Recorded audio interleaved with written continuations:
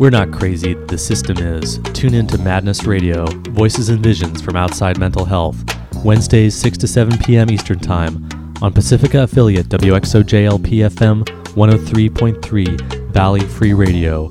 Produced by Freedom Center and the Icarus Project, streaming live, podcasting, and archived at madnessradio.net.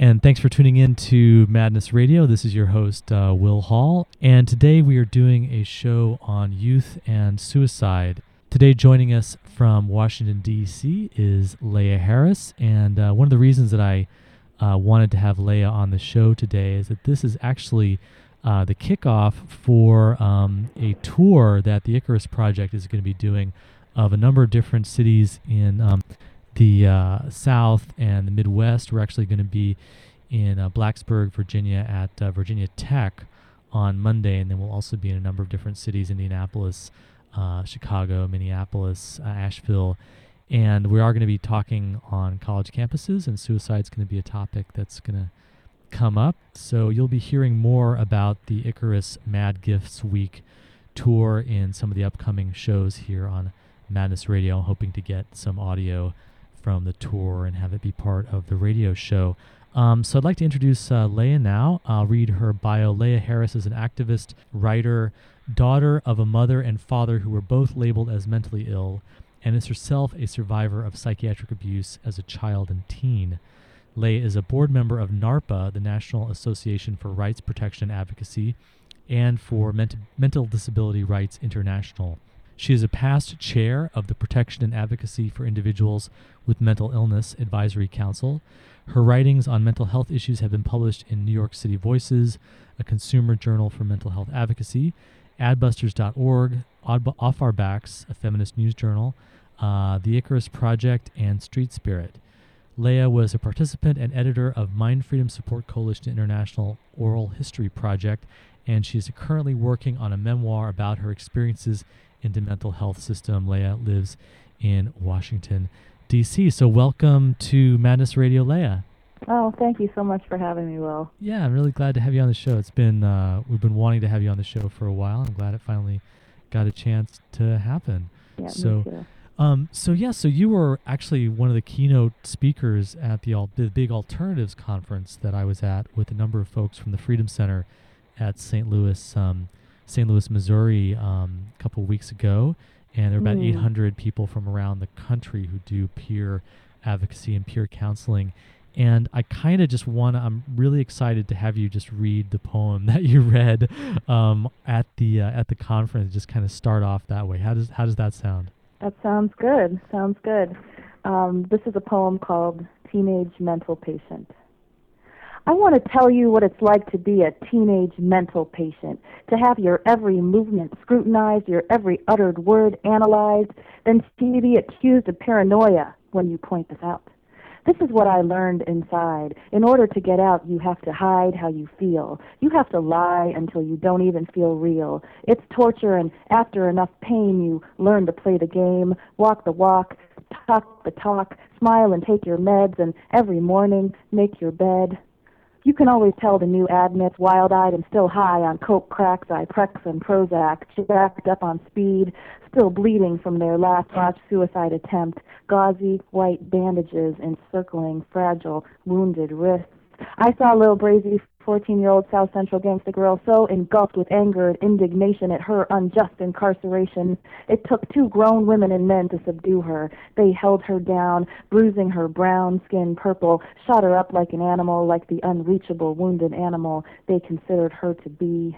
Oak Grove Institute was a mad warehouse for troublesome kids of all sorts. Jason was 10, told adults to fuck off, for which they labeled him with Tourette's.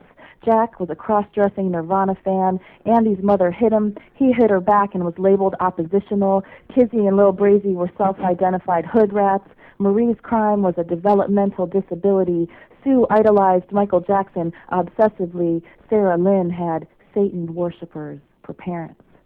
Sue and Sarah Lynn were lovers, for which they were put on 20-foot restriction, because you ain't allowed to love no one in there. Yeah, they look down on that in there, and you certainly aren't allowed to be queer.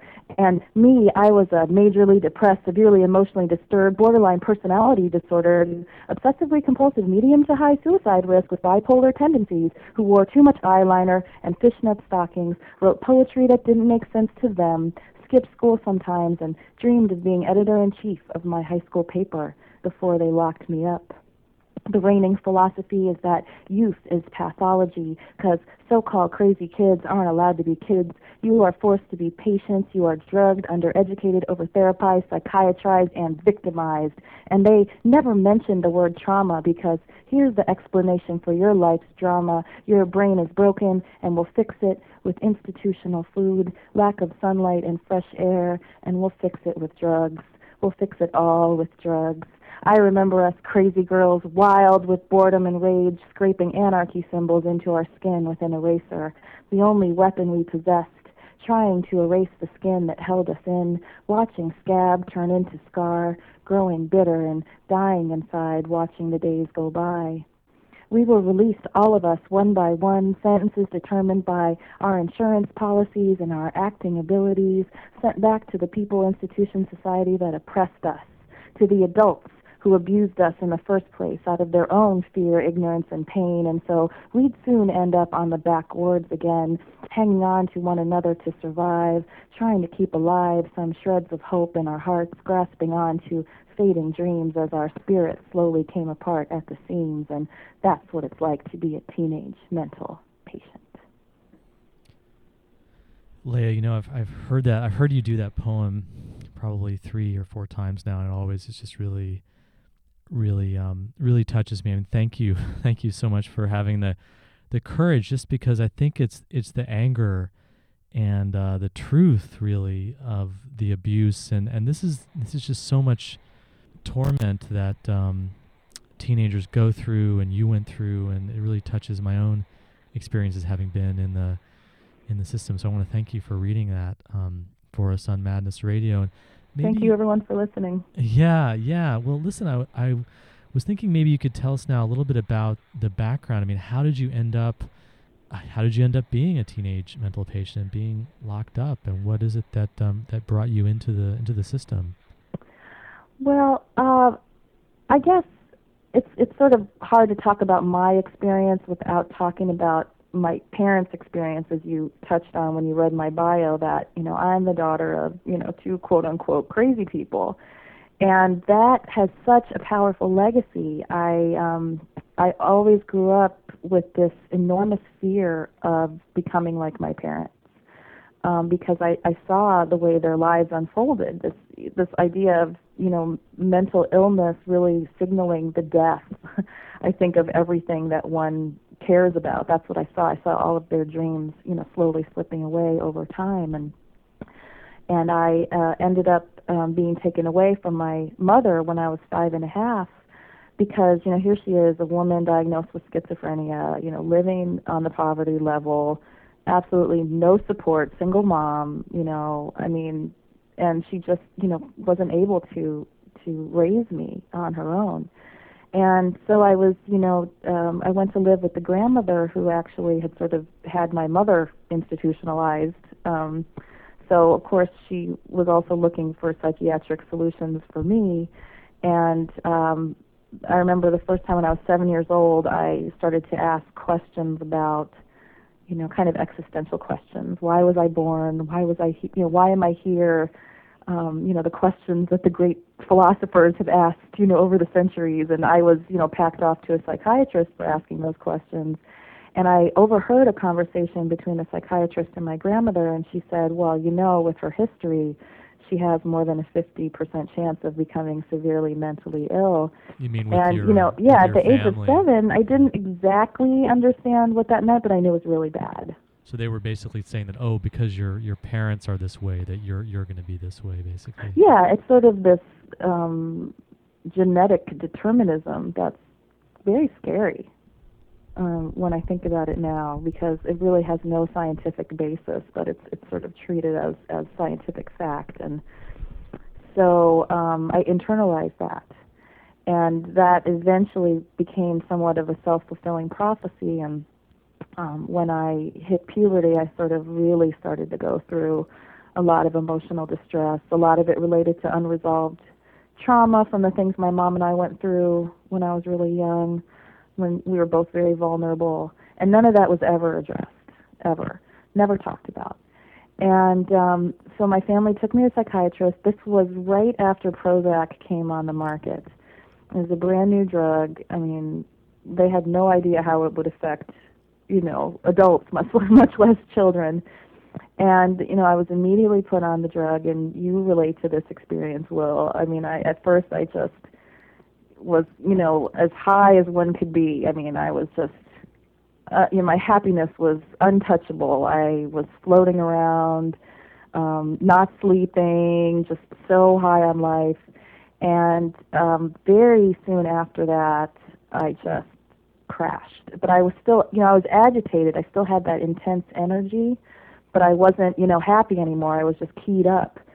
And the insomnia got worse and worse, and then they gave me another drug to make me go to sleep at night. And that was when I started having thoughts of harming myself, which I hadn't had prior to going on the Prozac. You had never been suicidal before taking the Prozac? No, I mean I was distressed. I guess you could call it, depression, whatever. I was definitely having some emotional stuff, but it didn't have that kind of agitated, kill yourself sort of quality to it. It was that impulse, those impulses, that suicidal impulse. Yeah, that was not a part of my experience until I went on the Prozac, and that was seen as a symptom of my worsening illness rather than an adverse reaction to the drug, which now I'm a textbook case for adverse reaction to Prozac. When I look back, and at it now and how quickly it all unfolded. So they increased the dosages of this drug that was hurting me. This is basically what happened. Right, you're still complaining, so obviously you must need more drugs if you're still complaining, right? Well, right, this is her underlying illness is worsening. That was like the mantra, underlying illness. Right. Underlying illness, and so it kind of went from, and I do always say this, that I know for some people self-injury is a coping mechanism. It doesn't necessarily mean that someone is suicidal, and a lot of times they get treated as if they are suicidal, which is really damaging. But for me, it was very intertwined. And so it wasn't long after I started self-injuring that I really actively was making attempts to take my life, which, of course, that's how I got, into the mental hospital for the first time. And after, of course, a completely dehumanizing experience in the emergency room where I was just treated like, a piece of meat. And so that was that cycle that kind of got set up where I just had this revolving door cycle of hospitalizations in my adolescence. How long did this go on? Did this go on for years? It went on until I was a bit over 18. It all started when I was 14. So you were on Prozac at age 14? Mm-hmm. Yeah, and then they tried me on Prozac, and then Zoloft came out. I think it was in maybe 91. And then the last one I was on was Paxil. And then, other ones. But they sort of put me on every single SSRI that was on the market at that time. And always the same effect. And when I was on Paxil, I actually developed an obsession with knives, which is also now I've read is not uncommon. Sudden obsession with knives, and things like this that just kind of popped up. So this went on for about 4 years that you were in and out of hospitals. Yeah, it was really my whole adolescence. Whole adolescence. And then how did you pull yourself out of this? Well, it was interesting. One of my last hospitalizations, I was had just become a legal adult, and so they put me on the adult ward, and that experience really freaked me out because I saw my future, and I saw that I was going to end up just like my parents if I didn't do something. and I had already acquired this kind of what is called learned helplessness, where I felt like really dependent on the professionals to fix me. Yet I also really kind of resisted them at the same time. It was this weird dynamic. And at that point, I was in a really horrible group home, and so they discharged me from the hospital, and I was in this awful group home, and I was just like, I can't. This cannot be my future. And somehow, I don't know what it was, I just decided that I was no longer going to consume what they were offering. And it was almost, I guess you could call it like a moment of grace. I don't really know how to describe it now, but I, just kind of ate my pride, and I'm very lucky, even though my family has, we've had kind of a tumultuous relationship. They did agree to take me back from that group home and encouraged me to sort of get back into school, which was a really good thing for me because it sort of felt like, becoming part of a world that wasn't associated with my illness.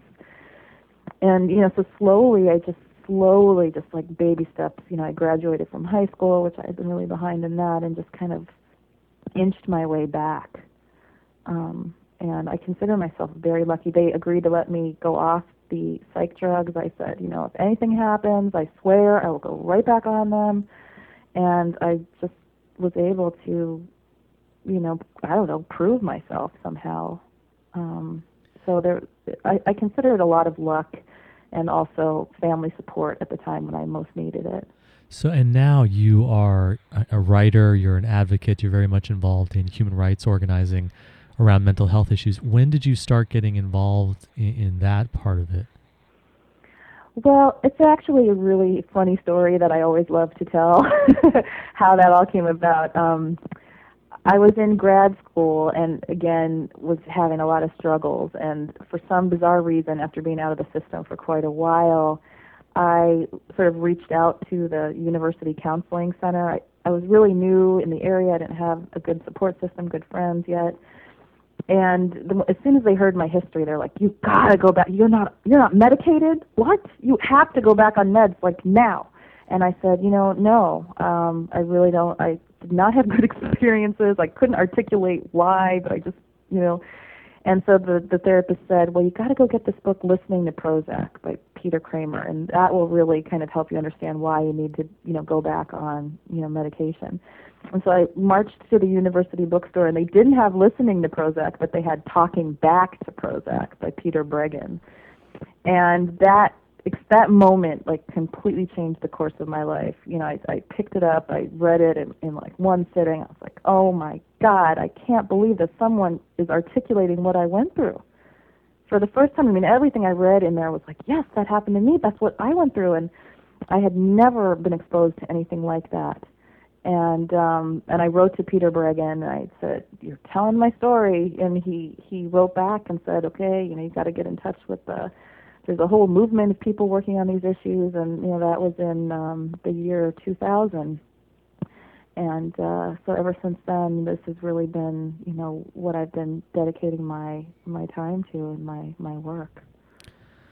Yeah, it sounds like you had a really close call with the system, and we're just kind of like luck and circumstances you're able to get out of it. And then you had another close call, and then things sort of turned around and went another direction for you.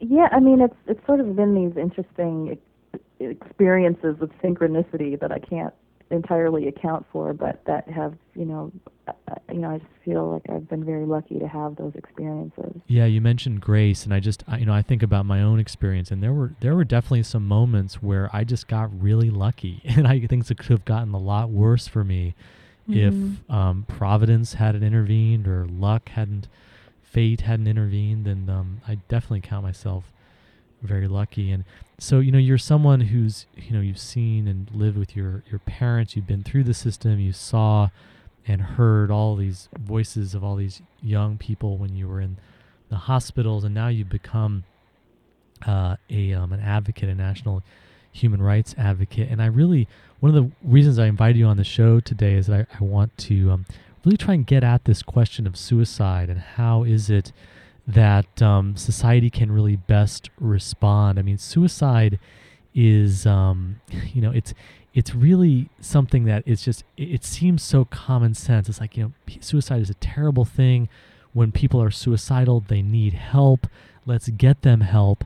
And then somehow the mental health system and the pharmaceutical companies have really gotten in there and twisted it around. And now we get into a situation where the danger of suicide is something that's used to inflict terrible abuses on people in the mental health system, just put them into horrible trauma and force people and restrain them and force drug them and lock them up in solitary confinement, all in the name of preventing suicide. And that's one of the things. Well, I mean, it's really, we'll prevent you from killing yourself, even if it kills you. It's really like that. And or as long as you're in the hospital, and then once you're out, I think they're actually Peter Stotsny, who's a psychiatrist in New York, actually has told me about some studies that were done that the suicide rate actually goes up among people who've been hospitalized. There's a correlation between a hospitalization experience and an increased risk for suicide. But it seems to be true that there's a tremendous mystery to suicide, that we know a few things, that men are more likely to actually commit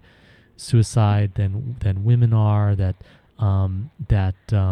people who have attempts of suicide are more likely to actually succeed than those who are on their first attempt at suicide. But in terms of actually being able to predict who is actually a risk for suicide, or who is actually going to commit suicide, or even how to best prevent suicide, there really isn't hard science. There really aren't simple and easy answers. Is that something you would agree with, or do you have a different sense of that?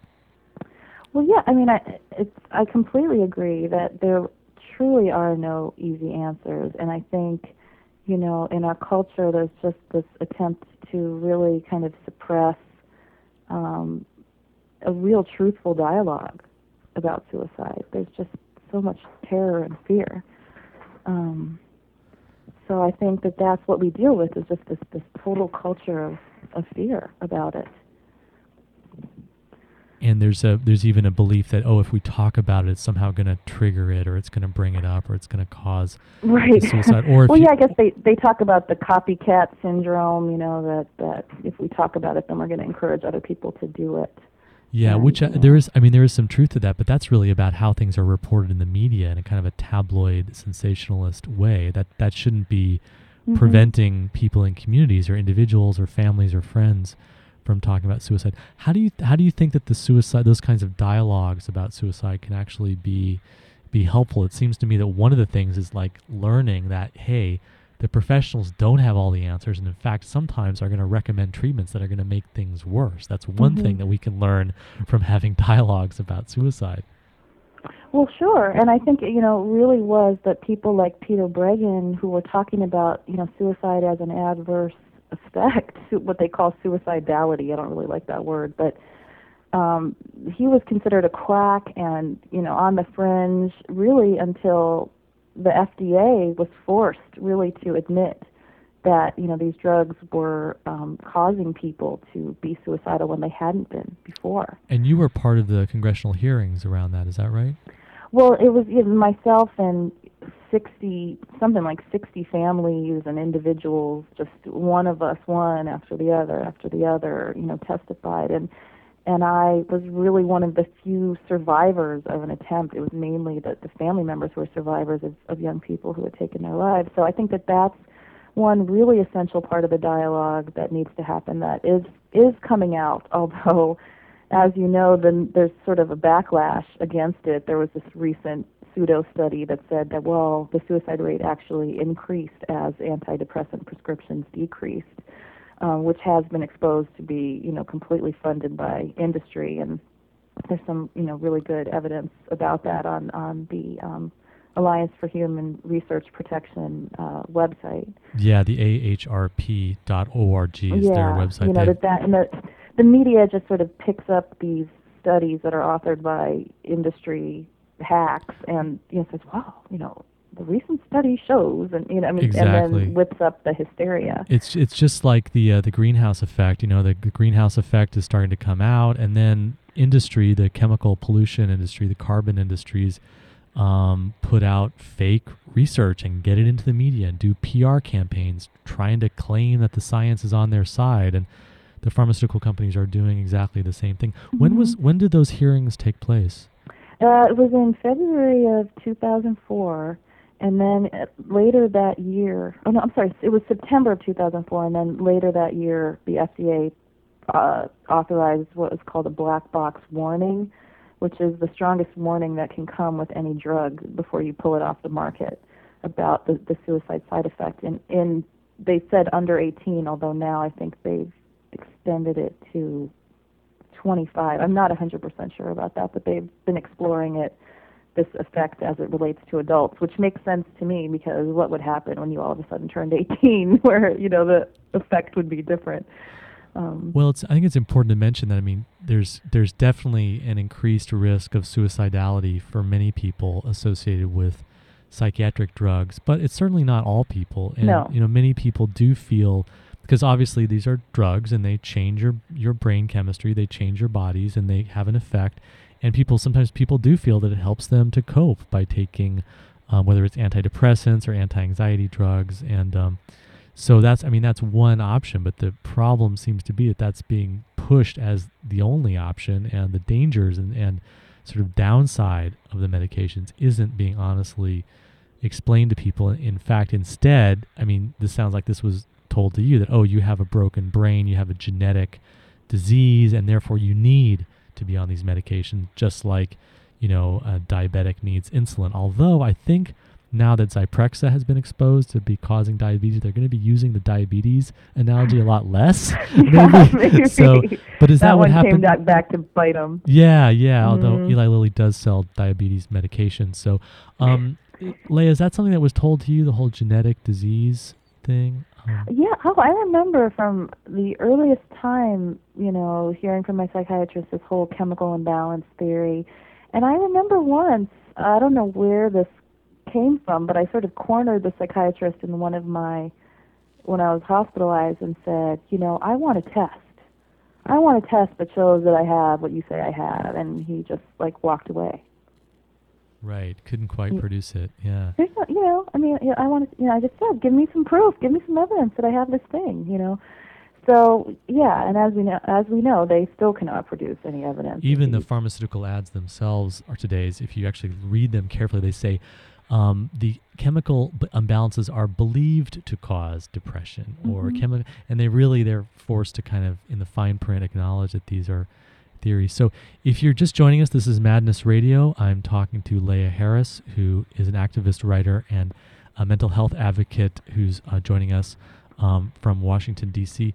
So Leah, let's talk a little bit more about, I know that your own experience was that you were not actively suicidal until after taking psych drugs, but I know that you've done a lot of work in your writing groups and in your advocacy work with a lot of people who are struggling with suicide and who are trying to come up with good, humane policies for how do we as a society really start to prevent suicide. And I think one of the things that we talked about was a dialogue and getting some accurate information out there, and not having the kind of tabloid, sensational soundbite approach. But what are some other ways that we could really honestly start to take a look at this issue and help people who are maybe facing suicide?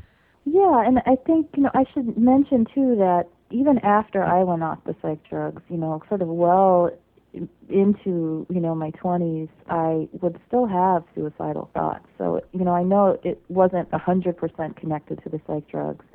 So I definitely can relate to having them. Without that. Well, I think that's actually part of the dialogue too. Is that I think a lot of us have suicidal thoughts and suicidal periods at one point, and I think that's the thing, is that I don't really like the word stigma so much, because I think the word is actually stigmatizing, but just to sort of break down the sense of isolation, like, I'm the only one that feels this way, or what is wrong with me that I want to kill that's what I remember feeling, like, God, I am so sick, like, why do I feel, and if I had just heard, even from a professional, a lot of people feel this way, that would have done so much for me to just kind of lift me out of that sense of isolation and shame. So I think to just really acknowledge, and so many people have these thoughts all the time, and there's a continuum of thinking about it to acting on it, but it's all part of that same continuum. And we need to really, as a culture, get honest about that. To not kind of exaggerate or freak out, because I know in the support group work that I do with the Freedom Center, people come in and we talk about suicide. We say, yeah, I'm so-and-so is suicidal, and I'm suicidal, and yeah, I have, do you have a plan? Yeah. Do you have means? Yeah. That doesn't mean we call 911 right away and freak out. It's like, look, this is something that people are struggling with, and calling the authorities may not be the best solution for people. Do you think that there are situations? I mean, what I seems clear to me is that there are situations that it makes sense to be suicidal. I mean, you talked about being queer in the United States. I mean, there's so much homophobia, and we know that the suicide rate among gay youth is so much higher than among straight youth, and that's clearly a result of homophobia and oppression on the basis of sexual orientation. So it seems like suicide is often part of, there's a reason to be suicidal, and it's understandable reason.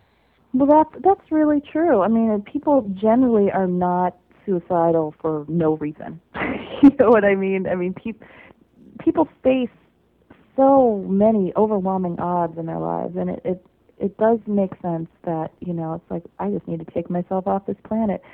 And I remember, trying to think through the whole screening issue, and I came up with an alternative screen where I, asked questions like, have you been abused? Do you feel like an outcast? All these things and I said, if you answered yes to any of these questions, like, no wonder you feel suicidal. Yeah, Leah, maybe for listeners who maybe may not understand, can you tell us a little bit about the screening issue and what that's all about? Well, under this whole concept, there's a suicide prevention world out there, and one of their big things is early intervention, which, sounds really great.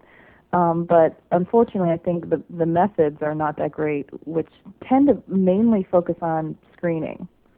So there's a whole movement to screen in the schools. They call it Teen Screen, so it's focused on high school, but there's also this initiative called Kids Screen, or they're going to screen even younger and, try and detect that way. And, that actually has been shown to have a hugely high, false positives where, people will be kind of caught in the mental health radar. I mean, I think it's something like 85% of people who take the screen end up, positive for some kind of mental illness. So when it's meant to catch suicidal thoughts and behavior. So when you say screen, you're talking about people who are given these questionnaires and they're put through kind of tests to see whether they have mental abnormalities. Yeah, and one of the things they are specifically screening for is suicidal thoughts and behavior. And, one thing I can say is that if you want to beat a screen, you don't want people to know you're suicidal. You can figure out how to beat a screen. So I think it's screening is so far less than what we deserve. What young people deserve, or people of any age deserve. And I think it sort of gets back to that first of all, breaking down the silence and the shame around it. And then to really help people, it's not just about preventing someone from killing themselves. We need to give people reasons to live. And that's not the dialogue that's happening. It's all about prevention. And it's sort of like, don't bother keeping me alive if I don't have anything to live for. And so that's where I think the important work lies. Do you think that there's a positive side, in some strange way, a positive side to having a suicidal impulse within someone, in the sense of like wanting to have something to live for? Well, that's what I really think it is. It's sort of just this intense, it's actually sort of it's hard to describe because there's a paradox there. It's such an intense longing for life and not finding that creates such a despair that it's like it's better just to not be here. It's that intense longing for freedom, or whatever it is that the person is longing for can't be fulfilled, or for love, or to be understood, or whatever it is. So I think that's really what drives people, to consider taking their lives. And so I think it's about giving people You know, I mean, yeah, there's huge social circumstances that we need to change, and I always say, you know, we shouldn't be expected to adapt to a completely toxic culture. You know, but while we're working to change that culture, what can we do to keep ourselves alive and well? You know, not just alive, but alive and well, despite all of the heartbreak in this world. And so that's, you know, where I feel like we got to really be talking about wellness in a serious way, not just, you know, about exercise or, you know, exercise every once in a while, although exercise is great. But that's sort of like the level that people are talking about with wellness. But to just really be sharing skills, you know, what are some things you've found that have been helpful for you when you've been feeling at your lowest? You know, oh, you tried that? Oh, you know, I mean, just sort of putting those ideas out there, and these kind of things don't really get discussed, whether it's being out in nature, or whether it's, you know, eating, you know, cutting out processed stuff from your diet, or really kind of taking some time to, you know, be quiet and meditate, or whatever it is. You know, there's no one size fits all fix, but, you know, we need to be sharing all of the skills we have.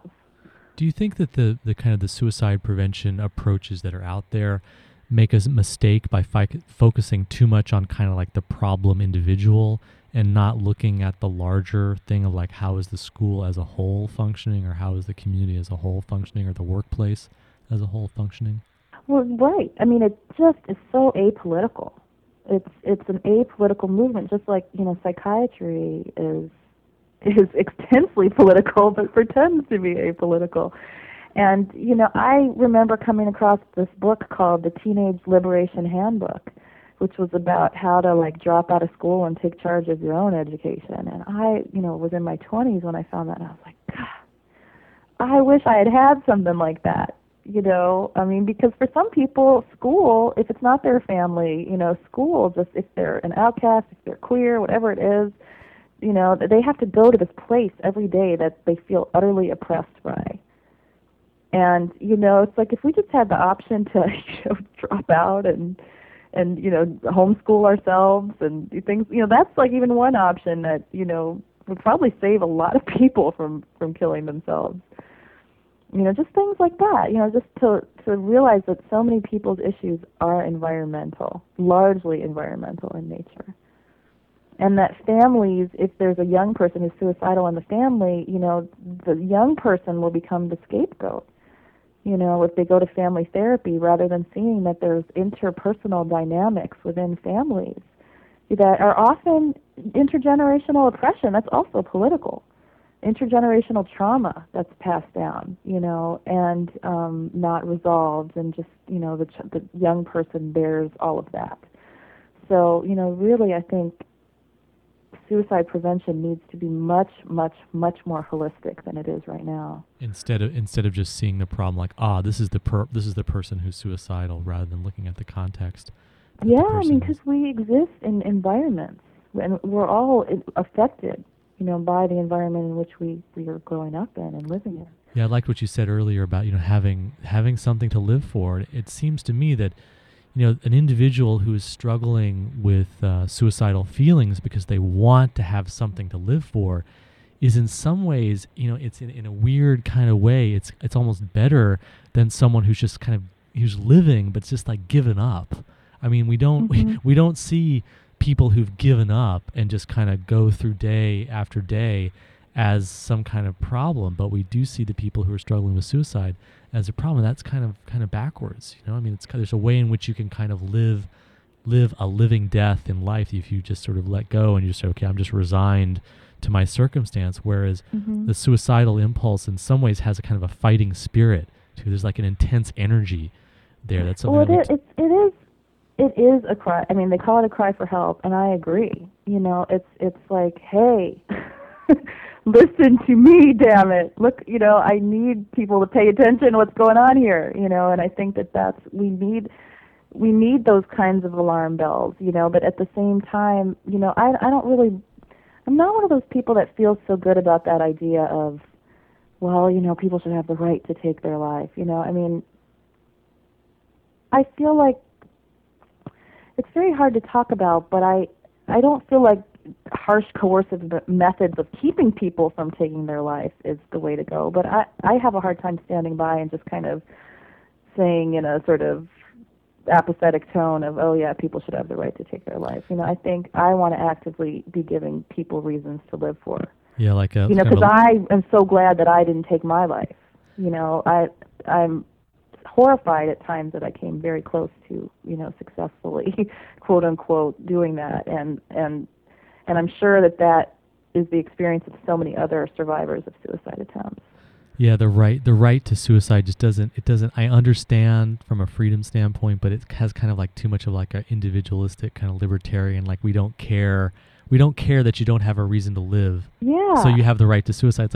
It's like the disability rights issue and euthanasia. Right. I'm very sympathetic to the sense of like if someone is in pain that they should be released from the pain. But on the other hand, it's like why are we as a society saying, oh, we're not going to give you a right to live. We're not going to give you a reason to live, and we're going to support your right to die. It doesn't. Yeah. There's something really wrong with that. Or a society. I'm thinking of the horrible film $1 Million Baby, where a young woman has a boxing injury, and then she commits suicide with the help of her trainer because she's lost her dream.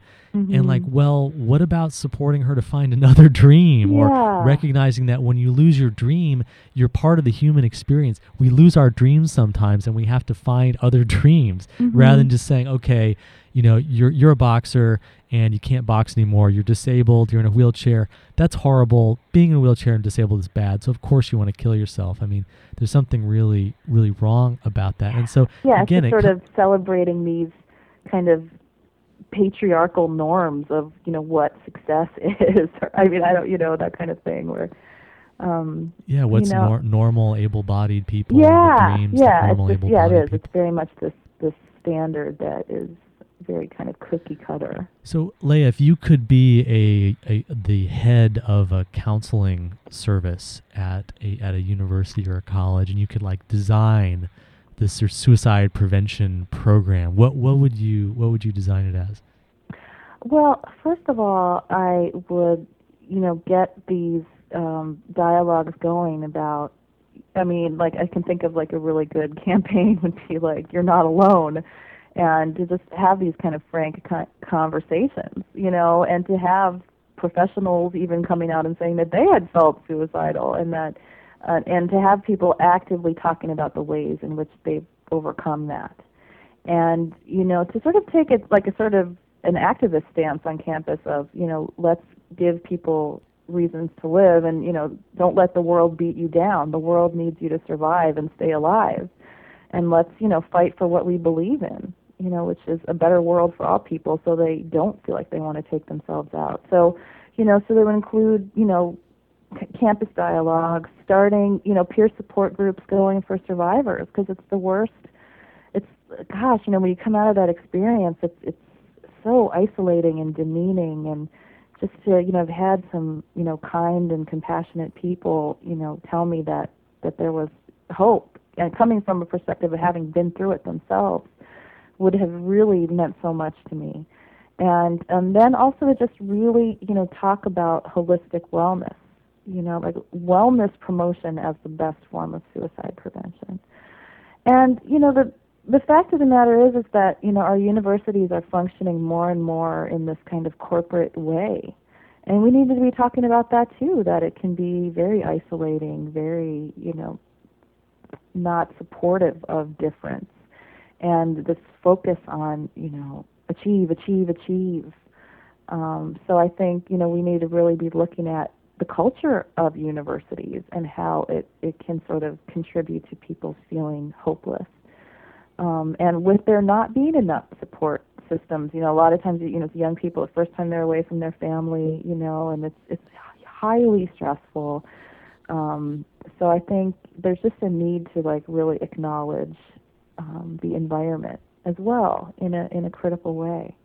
That's a great answer. I would add just really making sure that they're not pushing pills, and the doctors are not spreading misinformation about what a diagnosis is, and Yeah. chemical imbalances. And it's really hard because a lot of kids, they come to school, they go away to college, and they show up and they're already on psychiatric drugs, and they've already gotten these messages that they've got a different brain and different genes. And then of course the whole society is saturated with pharmaceutical company advertising. I mean, it's not to say that the solution can come by having a really good progressive college counseling center policy. It has to be real changes in the society as a whole. Yeah. But I really like what you said about having the dialogues and getting these discussions to happen. When we were talking earlier, it brought up something about the people who are, if someone does commit suicide, and the people around them who are the survivors. And this actually happened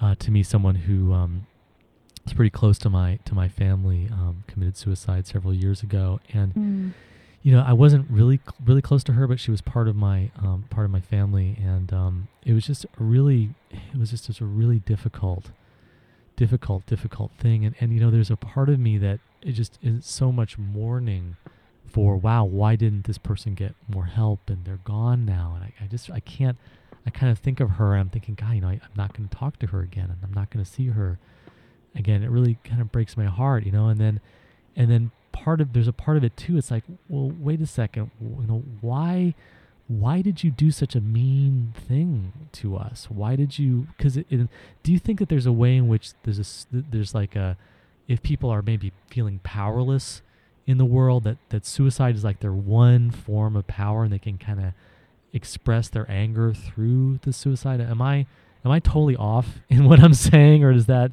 make any sense? It's so hard to know, exactly what a person is experiencing at that moment.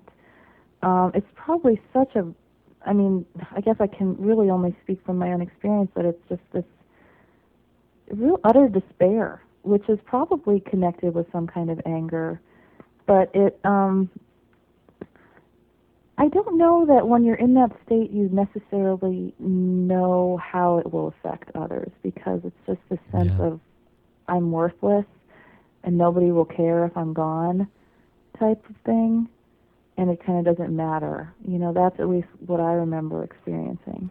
I know from my own, I'm just thinking about my own experiences. I mean, there have been that times when I've been really close. I mean, I have attempted suicide more than once, and I think one of the things that does help hold me here is the feeling of just, I don't want to hurt the people. They're people who I really care about, and I just know it would hurt them very much.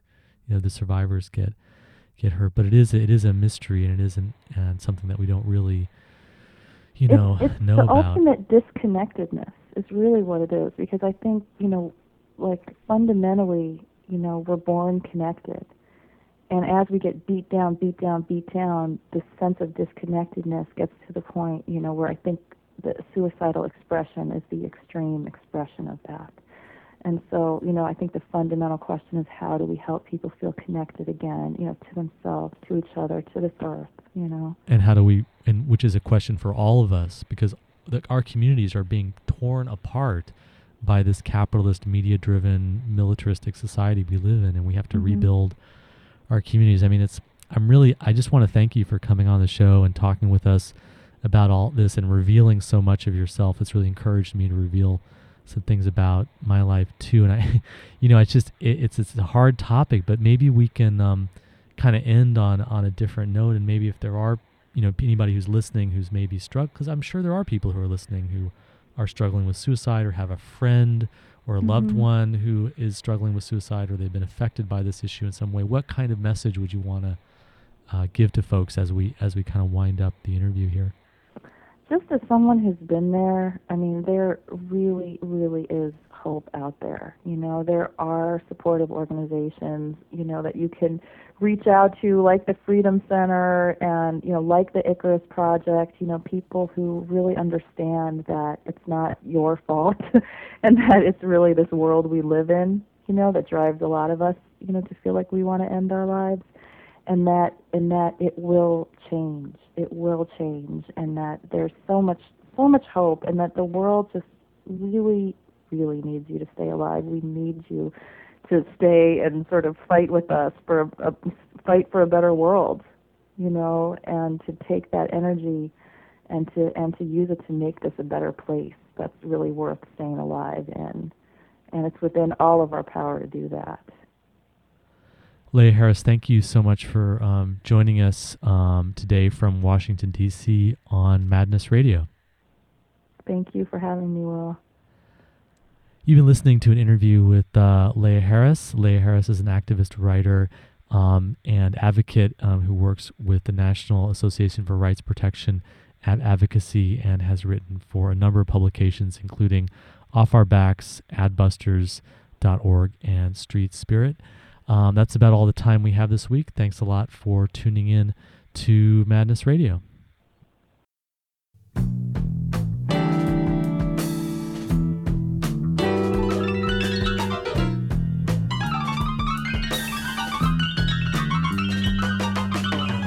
You've been listening to Madness Radio, Voices and Visions from Outside Mental Health. Madness Radio is broadcast every Wednesday, 6 to 7 p.m. Eastern Standard Time on Pacifica affiliate WXOJ-LP-FM 103.3 Valley Free Radio in Northampton, Massachusetts. For our live internet stream, podcasting, show archives, and more, visit madnessradio.net. Madness Radio is co-produced by Freedom Center and the Icarus Project. For more information, check out freedom-center.org and theicarusproject.net. For more mental health radio, listen to the News Hour from mindfreedom.org, Wednesdays, 4 p.m. Eastern Standard Time. If you have an idea for a story or guest on Madness Radio, or you just want to share what's in your head, contact us at radio@madnessradio.net.